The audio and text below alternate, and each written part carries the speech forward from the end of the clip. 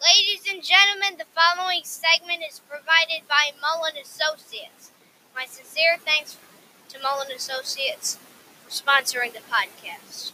News on the wall, coming right up.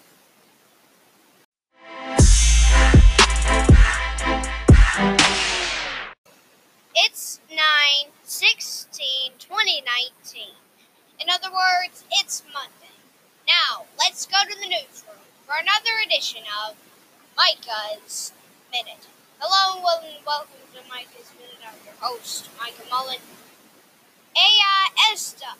There it is. The wall is now being built. Finally, the Democrats are ready for it to be built. Well, maybe not, but President Trump is going to have it built. Here are the plans for the wall. President Donald Trump and his administration intend to build 400 to 500 miles, 450 to 500 miles of fencing along the nearly 2,000-mile border by the end of 2020. The wall is funded by billions of defense dollars, originally meant for things like military base, schools, target ranges, and maintenance faculties. So, you heard that. Wall is being built. Wall is being built.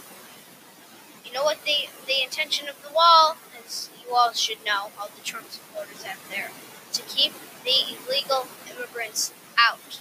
Alright, I'm going to cover that part. The government hopes that the new wall will reduce the flow of immigrants who cross the U.S.-Mexico border illegally. You see, the thing is, we have, by the way, this started September 10th. This started. Anyways, that's all that we got to talk about today on Micah's Minute. I'm your host, Micah Mullen.